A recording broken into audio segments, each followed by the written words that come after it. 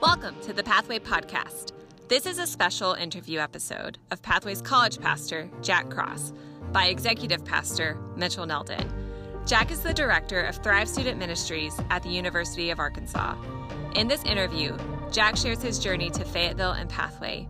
It's a touching story of losing and finding loved ones. As a warning, you want to have the tissues nearby. Here is Jack's interview. I'm here with Jack Cross, the college pastor.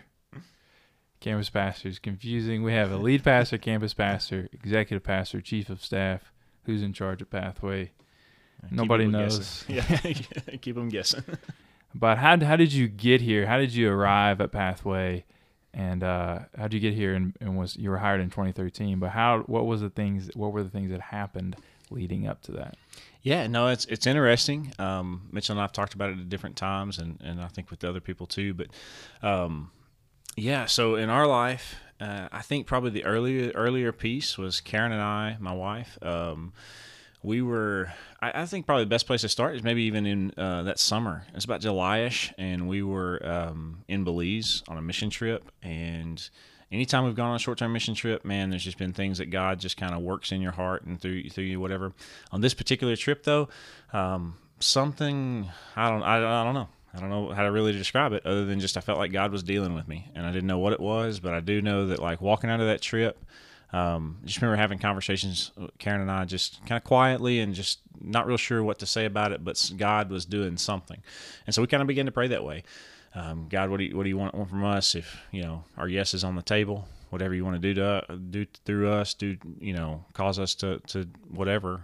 We had no clue what that would look like, and so began to pray about that, began to think over that, and man, I don't know, just things began to shift and change. I think in that fall, as we kind of got into the fall, I got a couple of phone calls from different people with job offers, with like completely unsolicited. So that was just weird, and kind of caused us to begin praying. Okay, God, is this it? Is this the thing you want? Is this what you were kind of prepping our hearts for? Because I've always valued like long-term ministry, and some of the mentors that I've had have been in their places, not 2 and 3 years, but more like 20 plus. And so, I don't know, that's something I've always wanted to do. And so didn't want to just leave someplace, especially we'd been there, I think, about 3 years.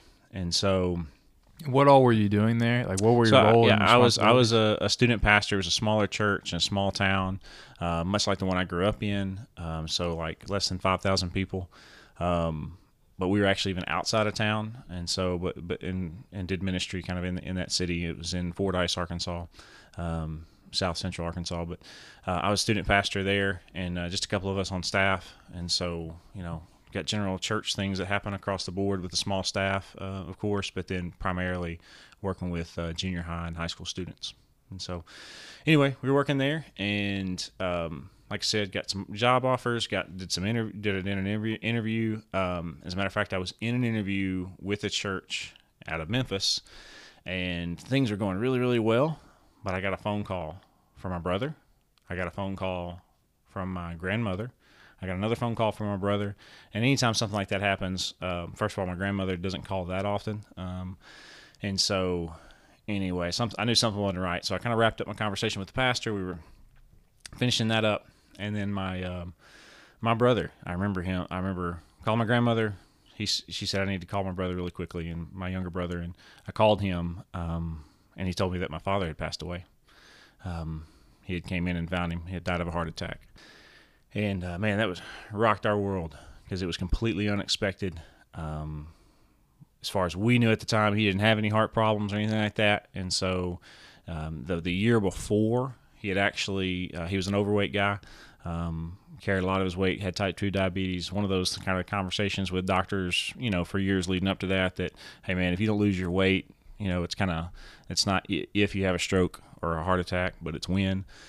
And so he had actually lost 90 pounds the year before. And so really feeling good about his health and that kind of stuff from, like I said, from what we knew then.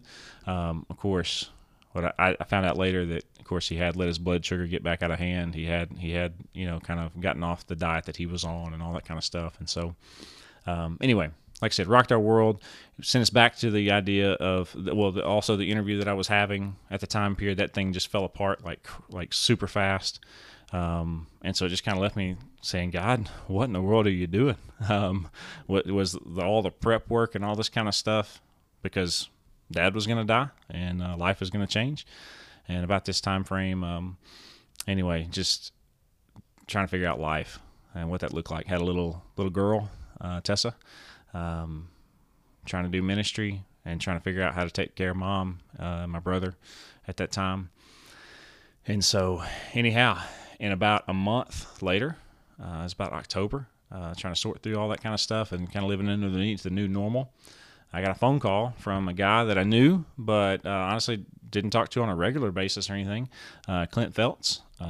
And so he was the worship pastor up here, and he had called me and just said, kind of pitched out an idea that Pathway was looking for a college minister for the U of A, looking for someone to come on staff and work, but honestly just wanted to know if I'd even be interested. Because our families were originally from Pine Bluff, and I think our parents were in a Sunday school class together or something like that. Funny enough, underneath Larry Fincher. So that was kind of, full circle there. But that's how we knew each other, was kind of through our parents. He knew that my father had passed away, and so he knew it was a tough time and that kind of thing, and just floating the idea out there. He had no clue what was going on through my heart and mind. And of course, he also said that, we're not looking for anybody too fast. I remember that phrase. It was almost as if he kind of pitched the idea, but then also was like, oh yeah, but we're not hiring you the next month. And so, but little did he know, man, I was like, that's excellent, because I don't need to leave right now. We've got Why didn't you need to leave right Well, then? I mean, life insurance stuff. My parents own businesses together. There was all kinds of little deals that we were trying to figure out how to handle, and I was kind of the oldest son and trying to help Mom navigate through some of those waters, and trying to get our feet back underneath us too. And so, yeah, I didn't want to think about trying to move a house and move away from my mom and all that kind of stuff, especially hours away. And so when he kind of just backtracked and said, we're not looking for anybody right now, but maybe in the spring or something like that. I mean, everything he said was just lining up. And then I think the next couple of days, maybe I talked to Jeremy after Clint and I had a good conversation, and Jeremy just kind of gave me some info, and Jeremy and I had met through an association of churches with us, and we had met at some point in time through a mutual friend, and so we'd had some conversations. I think that's how he knew me, and so we just kind of talked about that. He kind of pitched out what it would look like, what kind of time frame Pathway was looking at. And that's all what I, just kind of confirmed to me, and just told him, hey, listen, I don't need to go anywhere real fast. I got lots of things we got to take care of. And so that'd be great. And so he just said, well, I'll tell you what, right now, let's just both be praying about this. And I think it was like October. And I don't remember if we set a date for 1st of January or right after Christmas, but it was sometime in December when we talked again. And it was wild, because that's the first time in my life that there's ever been a time frame like that. And literally every day, I thought about it. What would you think about? I mean, everything. What would it be like to move to Fayetteville? What it would be like to be a part of Pathway. I started researching Pathway and what was going on. What was your impression of Pathway at that point? I mean, up to that point, I'd been in traditional churches. And that's where I grew up in. That's kind of where I was serving in a very kind of traditional church. A lot of heartbeat, a lot of passion. The pastor there is great, and the youth ministry, that kind of stuff. People love the kids and that kind of stuff. But it was a traditional setting. Even the church I went to in college had a lot of progressive, doing a lot of really good things. But at that time, still pretty traditional, Sunday morning, Sunday night, Wednesday night church, all big things like that. And then begin to look at Pathway and to see that it was a different model, heavy on small groups, Sunday morning only, going to have kids ministries on the midweek and that kind of stuff. But anyway, all kinds of stuff, really. Yeah. What was the website like back then? Like, where'd you go to find information about Pathway? That's interesting. I think both Facebook, if I'm not mistaken, and just typing in, Pathway into Google and seeing what happened. I mean, they were doing pretty good. I think I give a lot of credit to Jeremy, having some good pictures and stuff like that. And so I know that back then we were big into Flickr. We had like Flickr albums you could find Yeah, I through do the remember. website. I do remember that. I do I remember think we still have the account, but yeah, no pictures probably since then. right. I remember like researching Pathway as a senior in high school, and after I got Jeremy's card at AYC, and the thing that I remember is going to the website and had a couch on the front page. And it was like small groups starting, and had like a date or something like that. And I remember that graphic. Yeah. I just remember thinking like, I don't even know, like, why is there a couch on the front page? What is small groups anyway? Yeah, it's just interesting. 2013 is a little bit different. 2008, but That is true. It's true. But I'm in the same sense though, man. I was, I don't know. I was hungry for something. I was looking for it. We were looking forward to something kind of different. And like I said too, like back in July, we were praying and knew that God was going to do something in and through us. And then when I thought, the death of my father, the falling part of, just the interview type stuff that I was going through, just kind of hands up in the air, like, God, what in the world are you doing? And so then when October comes and then the opportunity for Pathway, I'm like, okay, I see what you're doing here. All right, God, there might be something. so you feel like that was preparing your heart for transition. Yeah, I do because, and then all the thought process and just the letting it marinate, really not having any conversations with you guys at all from October to December. Karen But was pregnant, is that right? Yes, she was pregnant. I forget exactly when we found out that we were going to have Enoch. Enoch was born in July, so yeah, around that time frame too. Yes, we found out we were going to have a son. So that was also fun. Yeah, how did what were the conversations like between you and Karen at that point, which so many things happening in such a short amount of time? A lot of our life has been that way, so not too surprising, I guess. So dramatic events. I mean, clumped we try to together. squeeze as much. I mean, I know some other families that feel that way too, and so I think but I don't know. I think it's just confirmation to how God works in the midst of a couple. Because I know she would spend time praying. We were on the mission trip together. I think both of us kind of outside of that, without getting too many details of kind of what was going on at the church that we were at. Too, I mean, I think there's just little bitty things that kind of just kept building up to where our hearts were like, okay, Lord, yes, we're open to going somewhere else. And the initial look at, coming to Fayetteville, I mean, so we're in Fordyce. If anybody knows what Fordyce is, the move from Fordyce to Fayetteville, it's not hard. I love the people down there. I really do. Sweet people. On the same sense, just when you're comparing those two things, it's not really apples to apples. So that was exciting for sure, but it wasn't that easy. Because the salary up here wasn't fixed. I was basically going to be living as a missionary, going to have to raise my salary, going to have to do that kind of thing. We were adding another another mouth to the table with having a son. We owned a house down there. Karen was a teacher, had to figure out how she was going to get a teaching job up this way. So there were lots of things. I was going to walk on to the University of Arkansas to be a college pastor. That was a little bit intimidating at first too. Just a lot of students. Karen and I both graduated from college down there in Monticello, which was awesome and providential just even of itself, and the whole story there. On the same sense, I mean, you're talking about 2,500, 3,000 students, so big difference. And so anyway. Yeah, I remember during your Q&A in the interview process, I think Bill Bouillon asked the question, like, why would you want to come here and be in this role and serve? And your question was, why wouldn't I want to be here? What's the downside? And that's, to me, that was, especially coming, Bill was a student, and so he's thinking, okay, like this is a job. There needs to be a lot of work done here. But for you to answer that, like, this is an opportunity. Like, I'm viewing this as a way to do more with my personal ministry. So I thought that was really an interesting answer to that question. Oh yeah, of course. Well, and that's to me, like too, like just the idea. I had forgotten about this, but Silas, I have a younger brother, 3 years younger than me. He actually reminded me after the fact of all, kind of going through the process and nearly the hiring was nearly done, that he and I had talked about back in college, when I was in college, about what it would look like to do campus ministry at the U of A. Because I was in a very strong campus ministry down there in Monticello. Had some awesome friends, just awesome brothers and stuff like that it was great to be a part of. The campus minister, mentor, Rob Leonard, I mean, just life-changing being around that group of people at that stage in my life. But the idea of, hey, it's a launching point, and man, college ministry is this opportunity where you have people who are coming to be trained, and they are going to go all over the world.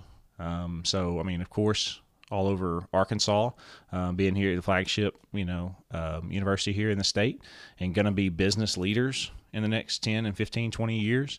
But then also they're going all over the world. And so we have the opportunity really to make missionaries, and to help those who already have a relationship with God, for them to be able to, what does it look like for me to put on the glove and see how this fits? What does it look like for me to live out my Christianity in the workplace? What does it look like for me to live out my Christianity on Tuesday?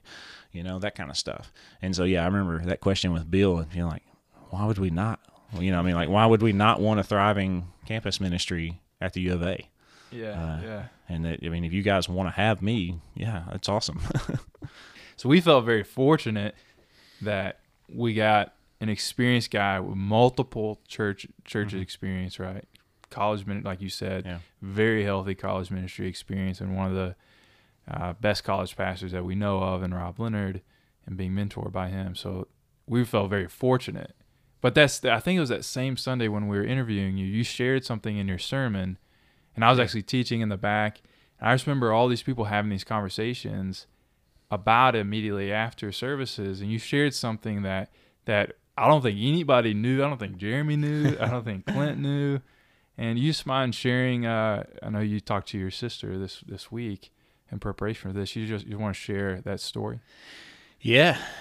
So I forget exactly the particular point, and I've tried to remember, and I don't really. It's been a little bit like what the sermon was about, but I do remember the story and sharing that. Particularly. And so, man, I grew up in a small town, about 3,500 people, in the east side of the state, and did not have a lot of family around us, but I didn't know any better. It just kind of is what it is, My dad grew up in West Virginia. Well, grew up really kind of all over the country. He was an Air Force brat, but went to high school, and his dad's family were from the West Virginia area. He went to college in West Virginia. My mom grew up in the Pine Bluff area, and actually around some of my dad's cousins. So she grew up kind of knowing that side of his family better than he did. But he got a job opportunity early on in his career to open up an insurance agency there in DeWitt, and so we lived there. Mom and Dad loved each other. We went to church nearly every Sunday, involved with our church there. My mom's family, who we were pretty close to. Grandfather was a believer and grandmother, strong believer. Really with them, I don't know, just really as far as, I thought I had a pretty boring childhood, pretty boring life.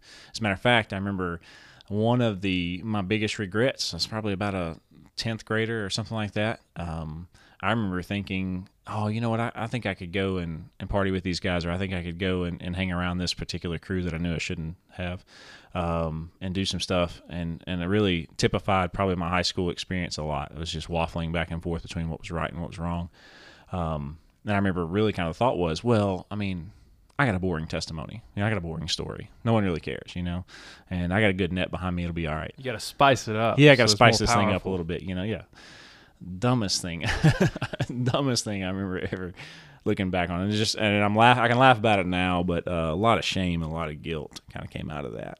And so that's one of the things now, just being able to look back at it with a little bit of hindsight and maturity, being able to think, man, if anybody's kind of got that story, you got that feeling as a young person, just hang on, just wait. Life has this crazy way of throwing all of us plenty of curveballs, and so if you'll trust in Christ, follow after Him, He'll give you plenty of spice. There'll be plenty of stories to tell. And so part of that is had a great college experience, and that's a long story, so we'll save that. But got into ministry, got an opportunity to serve in that church that I was in, and they were gonna kind of develop a new program that they were going to try to do, and the idea of giving me the church was growing, so they needed an associate pastor. I was going to get a chance to be their associate pastor and work on my master's degree, and they would go ahead and help me with that through Liberty University. And so that was an awesome experience. Got a chance to stay there, work with them, be on staff with them, learn a lot. Of course, scholastically learn a lot too. And then kind of a little bit into that time frame, I was about 23 years old.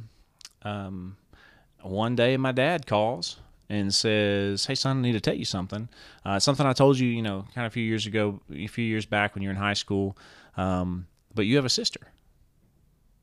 And I remember thinking, like, do what?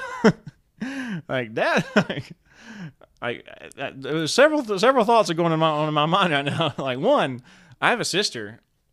Wow, when did that happen? How did that happen? All right, is Mom okay? And then the other side is, there ain't no way in the world you told me that. That's what I was about to ask. I was like, no, you didn't. You did not. And I told him that. I remember being on the phone with like that animated also. It's like, there's no way in the world you let me know that beforehand. And so I don't know. I was just wow. Really, when I look back on it too, though, more comical, and that's probably just just a blessing from God, because if it had happened in maybe a different stage of life or a younger stage in life, maybe I wouldn't have been able to view my dad as well as I did. I don't know.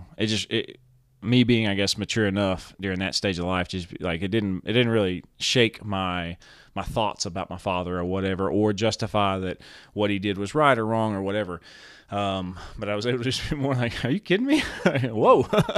And so really what it came back to, which later on I did remember the conversation, there was a time period when my dad had shared with me, and we were talking about just different things that happened, different temptations and stuff like that happened during high school time frame.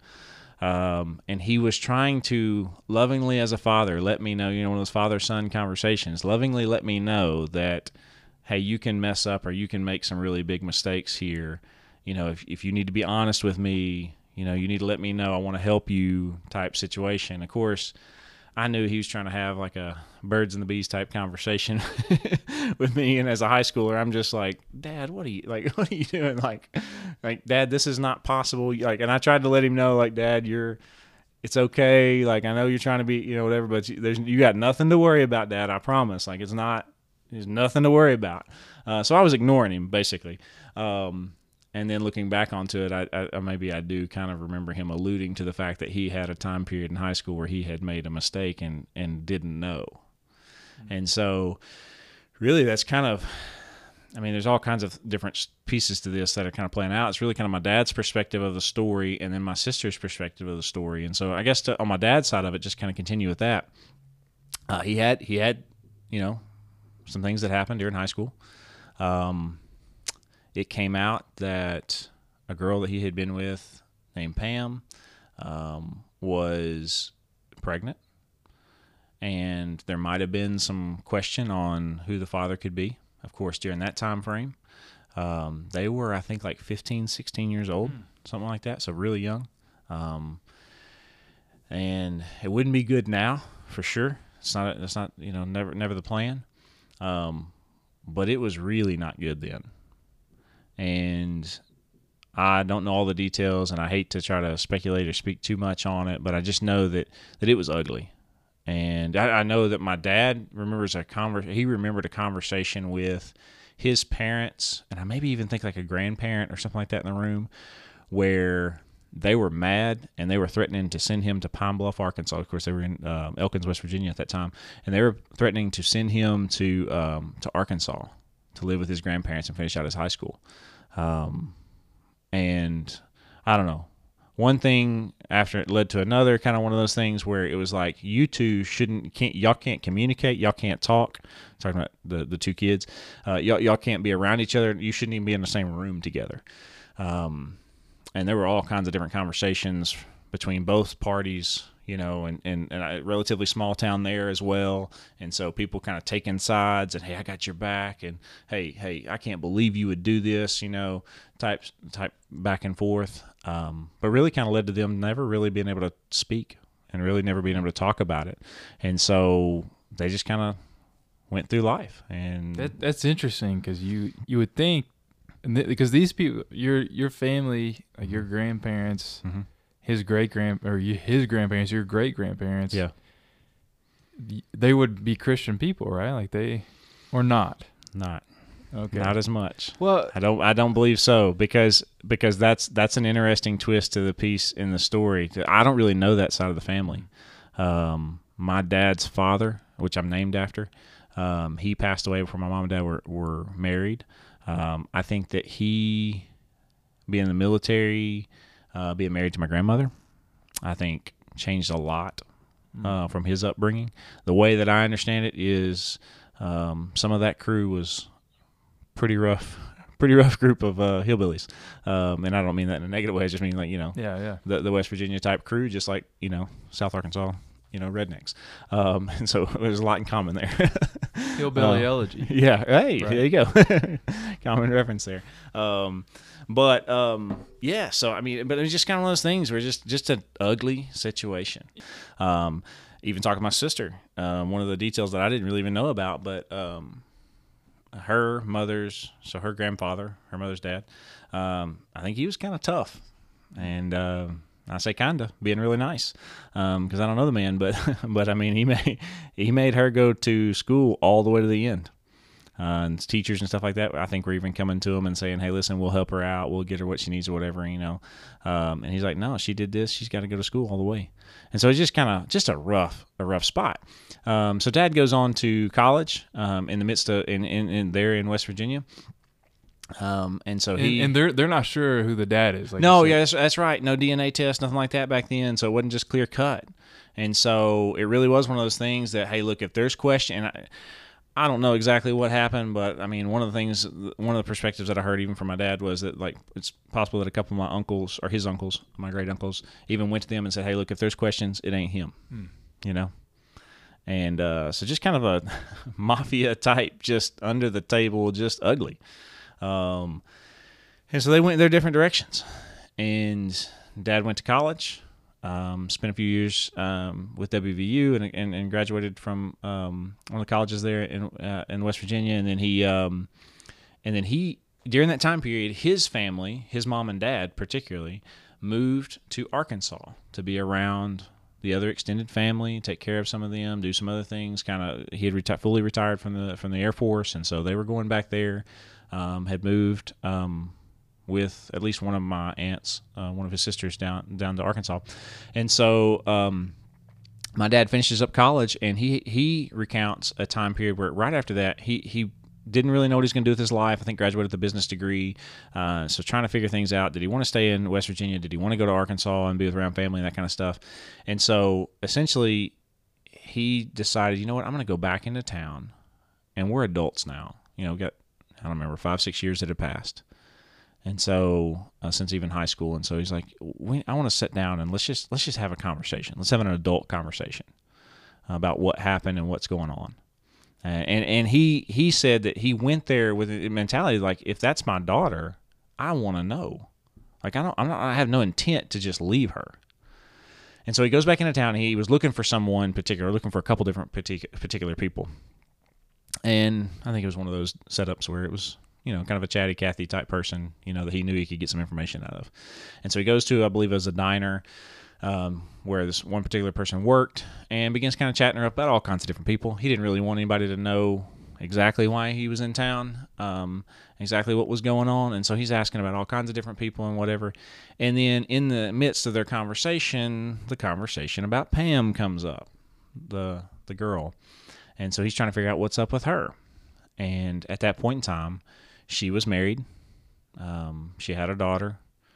And this person that Dad was talking to, basically made it sound like, yeah, they're they got life going type thing. And so when he heard that, it was kind of a setback type moment where it's like, oh my goodness, like, I know where she's at. Yeah, you don't want to break a good thing up. Do I really want to jump off in the middle of this where I got no clue what's going on, and do I really want to wade off into this if they're doing well, And he's still unsure whether or not. Yeah, and he doesn't even know. That's exactly right. So it's like, do I really want to cause all this drama, all this chaos? And so he decided not to mess with it, and so he gets ready, gets back in his vehicle, and starts driving out of town. And he remembers a time period where he pulled over on the side of the road, and he said he remembers praying. And he wasn't necessarily really religious at that time period, But he remembers having a deep sense to need to pray and say, God, if that's my daughter, I just pray that you would help me to know, or help her to be okay, and get us together sometime. And then he was, more or less drove off. And how old was his daughter, your sister, at the time? Do you know? I mean, had to have been like 7-ish, 7 or 8, somewhere around there, maybe. I don't know. I mean, I believe Pam was they were about 15, 16. So anyway, you did a little bit of math right there. And so just kind of a wild setup. And he kind of more or less went on, ultimately moved to Arkansas, met my mom, had me and my brother. We kind of go through life. My brother and I got out of high school, went to college, and then here I am at 23 years old, finding out that I have a sister. Now, the backstory from Charity's side, Charity's my sister, the backside from her is that her mother had passed away, and she had been adopted by her grandparents.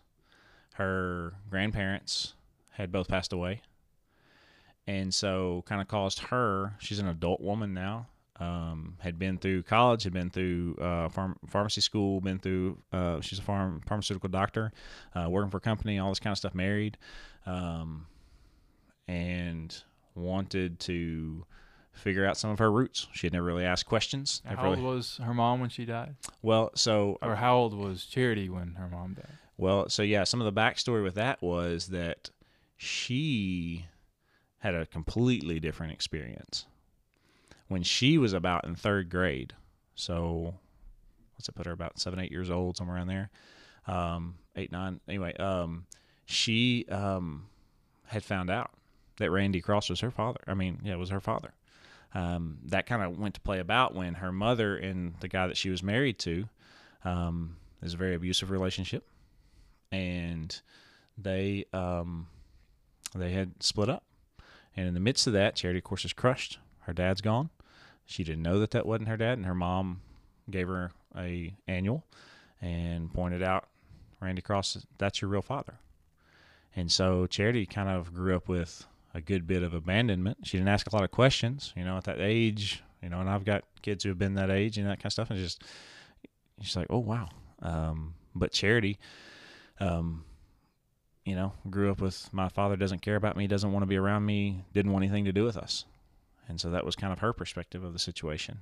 It's a very, very difficult early childhood for sure. And it wasn't until her mother and her stepfather and her sister's husband, or sister's dad, that they split up and that they completely got away from each other, that her grandparents adopted her. And then Charity kind of would see her mom at different times. But they didn't live together and didn't live in the same town. And so that's very difficult for Charity, and something her and I have even gotten to talk about here recently. And I don't know, it's just my heart goes out to her. Just a wild set of circumstances, and one that I don't even know how to explain, or wish things were different type scenario. But really glad that we know each other now. But her mother passed away in a car accident Charity's freshman year in college. They kind of had a family altercation of some sort or whatever. Her mom decided to leave a little bit earlier than what she was supposed to, and then crashed in median. And so just very traumatic with that. Charity goes on through college, and like I said, goes and has a lot of success with college and postgraduate stuff. Gets married, they're working, and I'm glossing over a whole lot right through that time period, but more or less that, yeah, she finally she had never really asked a lot of questions, and had different people at different times maybe tell her some stuff, that you look a lot like the Cross family or whatever. You look a lot like my Aunt Ann, which is the youngest sister. They favored a lot, that kind of stuff, but more or less just thought, he left me. He doesn't care anything about us, doesn't want anything. So why do I want anything about him? And I think maybe there was a graduation letter or something like that sent to my father that Charity didn't want sent, but her mom wanted to, send to him and let him know that it was, everything went good. I think from my dad's perspective, he got it, and it was kind of one of those things where the tone of it and all that kind of stuff is just kind of not nice, which I understand from their perspective completely. But from his perspective, it's kind of like, what is this? He had told my mother, that was one of my concerns, was that he hadn't shared that with her, and then that was going to be a marriage problem. And so, but he had shared with her. He had shared with her everything that kind of happened. Of course, she was always, she can be a worrier at different times, and so she was always worried that, there was going to be somebody who was going to show up that was going to need money, going to need help, going to cause a lot of issues and problems. Possibly this lady even show up and try to destroy their marriage of some sort. I mean, just all kinds of stuff. And so, more or less, Charity had, when she was looking for us, or she was looking for her roots and things like that, didn't have a lot of other family, and wanted to figure out some things. Her thought was, well, you know what? I'm going to see what's up. So she just kind of started researching online, knew that Randy was in Arkansas, found him, and then found some news articles and stuff of Jack and Silas Cross. And so she had to. What were those news articles? Good stuff. Good stuff. Not arresting. Yeah. It's just some sports clips and some, that we had done well in college and some other things like that. And so, so she knew that we were out there. And so she actually told me this. She said that her and her husband, man, they got in one of the biggest fights ever, because her desire was, she's just gonna. This guy doesn't want anything to do with me. Basically, I'm not reaching out to him. I'm not giving him the dignity. And her husband was like, no, you need to at least warn him first. And so finally he won out, and she decided she'd write Randy a letter and just tell him, I'm reaching out to my brothers. I would like to get to know them, and she filled in some of the backstory of, my mom, my grandmother, my grandfather, they've all passed away, and I'm wanting to figure out some roots. And I know that you don't want anything to do with me, but maybe in time my brothers will. Yeah, I can't even imagine being to me, knowing where she was at that point, where everyone that helped raise her was gone, and how rough her growing up was. And then, and as far as she knows, Dad doesn't want anything to do with her. Right. I can't even imagine. What year was that when she was trying to reach out to y'all? About what time was that? I think we said 2000, was it 10, 8? Anyway, somewhere around there. Yeah. So you're in college. Think about how old I was. Yeah, I was out of college, but okay. Not too far out of college. So yeah. So anyway, yeah, and so just a tough thing for her, especially now to know her. But anyway, so we're trying to get to know and whatever, and so Dad gets the letter. Randy's reading the letter through and whatever, and here he kind of wants to.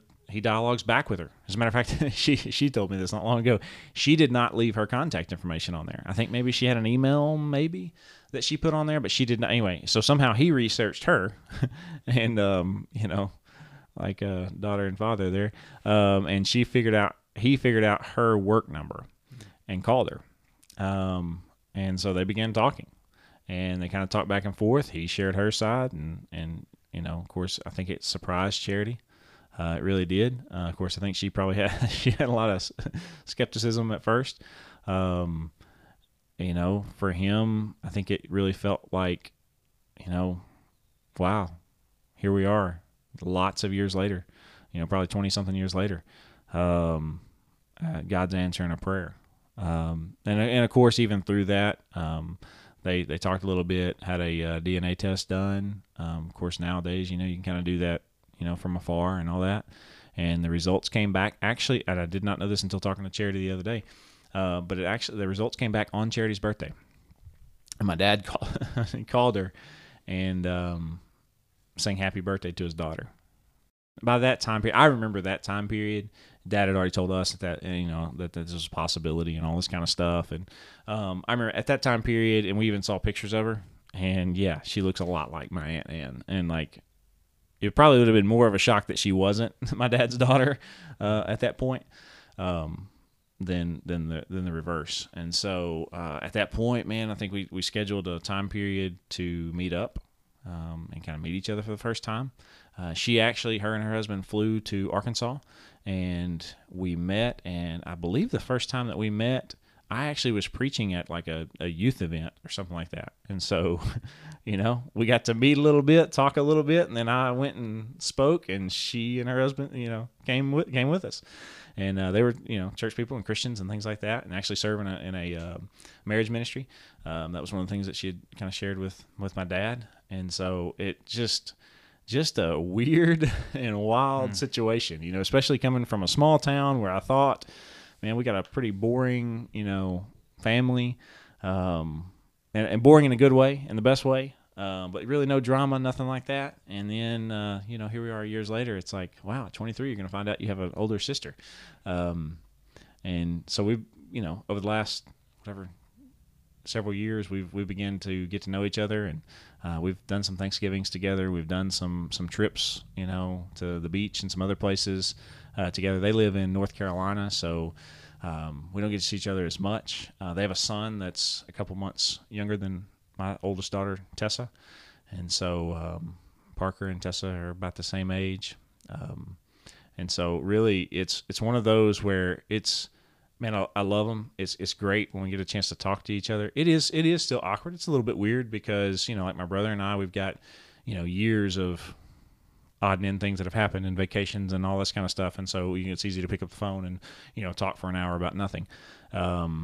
With Charity, we don't have as much. We don't have as much background. On the same sense, any of our trips we've taken or anything like that with her and Brian, man, it's a lot of fun. And it's one of the scenarios where never would have dreamed it, never would have thought it.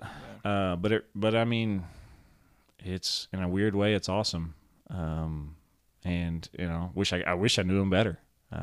Wish I got to spend more time with them, especially like when you think about a COVID year like this. That's one of the things I've thought about a couple different times. We weren't necessarily planning like a family vacation together or anything like that this year, but I think because we can't, it's made me miss them a little bit more.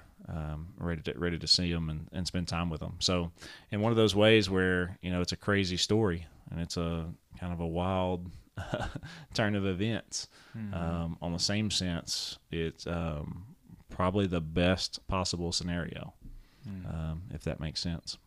Yeah, it's really interesting to think that your dad really didn't come from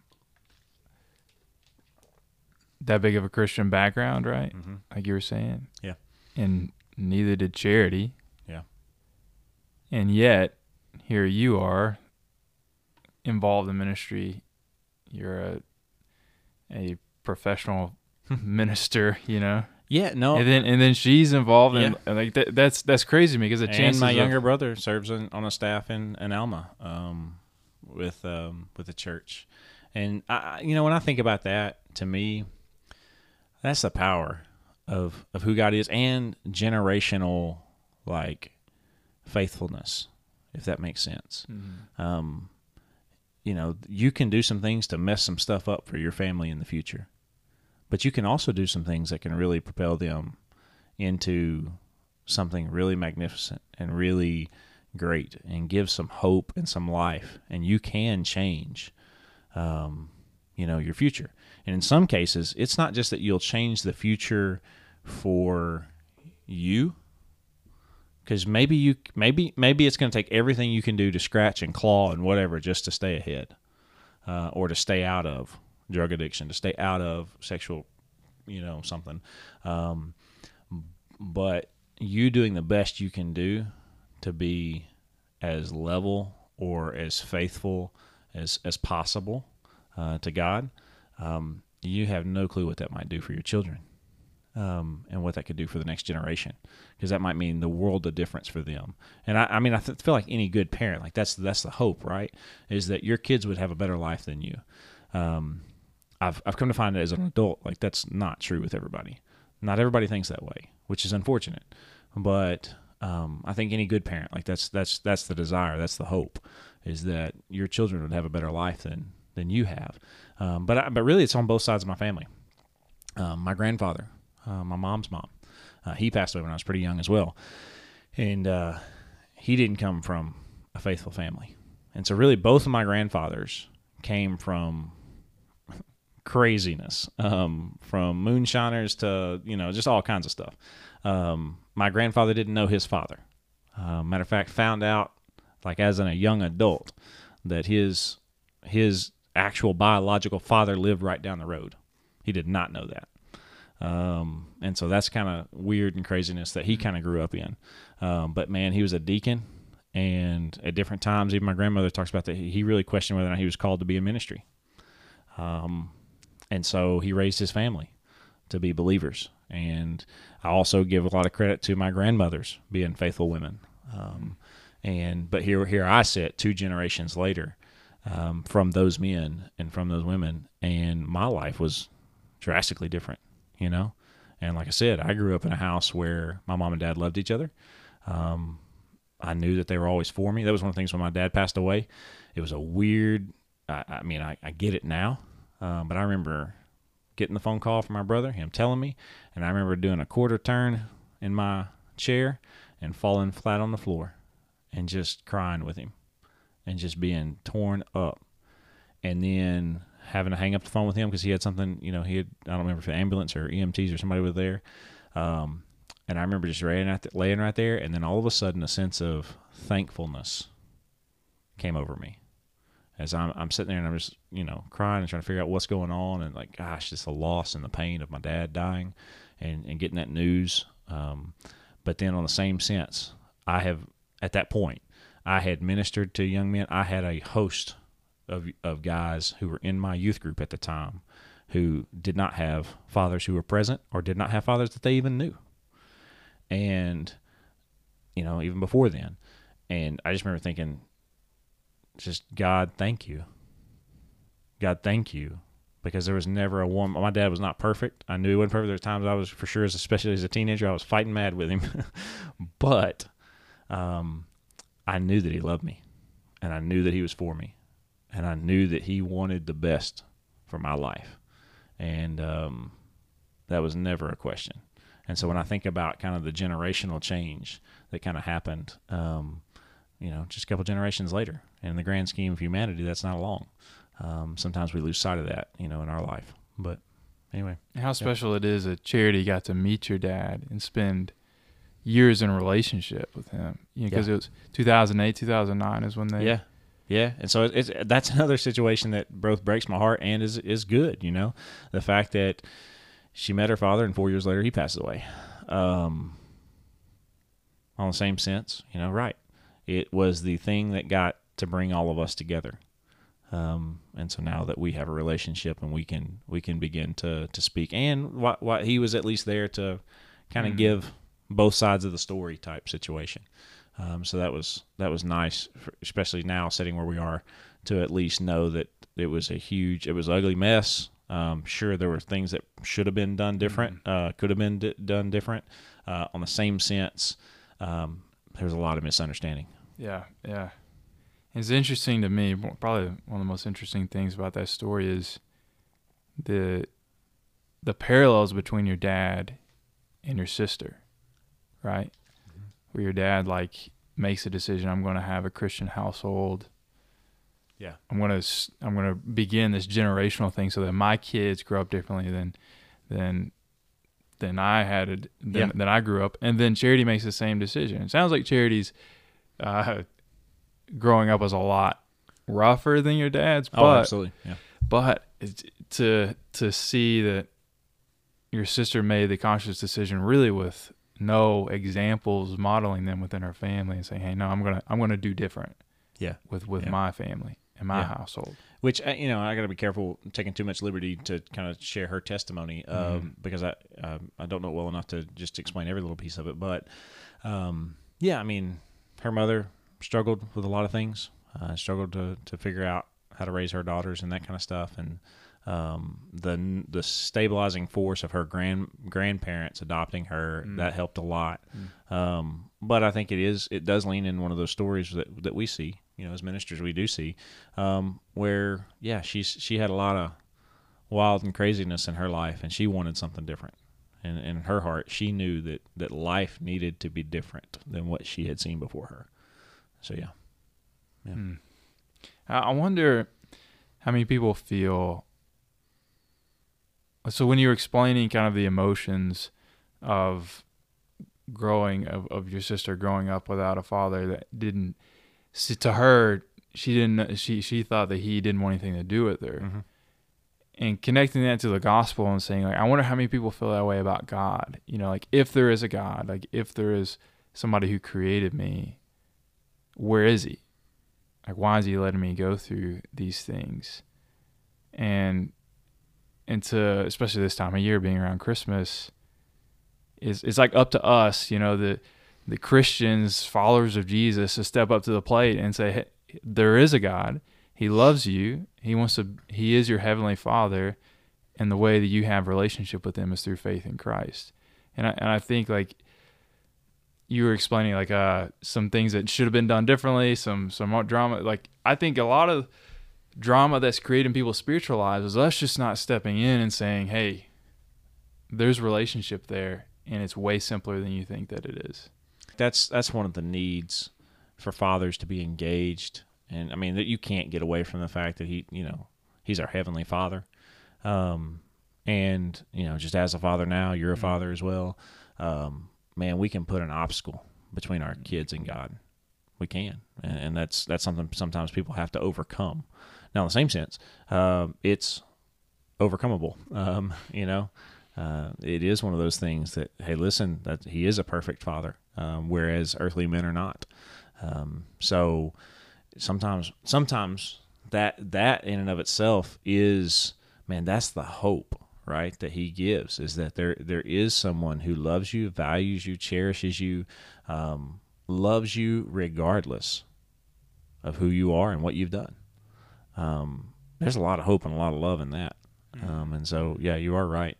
From a Christian standpoint, like, especially this time of year, with, the hope of the Messiah coming to be with us, the joy that gives, the opportunity for peace in the midst of chaos, in the midst of craziness, to know that he is a God who is not distant, that he loves us, and that he is there with us. In the midst of real craziness, in the midst of real chaos, man, that's a game changer. That can absolutely be a game changer, to know you're not alone, to know that this world, this life in and of itself, is not the end, that it's not the end all be all, that there's more. Man, that can bring a lot of hope. Well, Jack, I appreciate you willing to share this story. Yeah. And when I think about how you are as a dad and a husband, you said when you were a teenager, you thought, man, I need to have some things up, some complications. I need to. Right now, it's like, no, man, let's.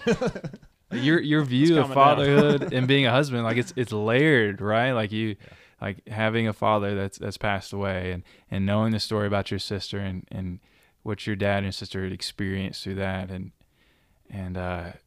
it's just interesting to see how that translates into you, how you relate to your kids, how you relate to Karen, and on top of that, how faithful you are to Pathway and how much you serve, and your attitude towards following Jesus, especially in your role here at Pathway. It's inspiring, and I'm very thankful to have you as a coworker, as a brother here serving in the same local church. So thanks so much for being an example and sharing your story with us. Yeah, absolutely.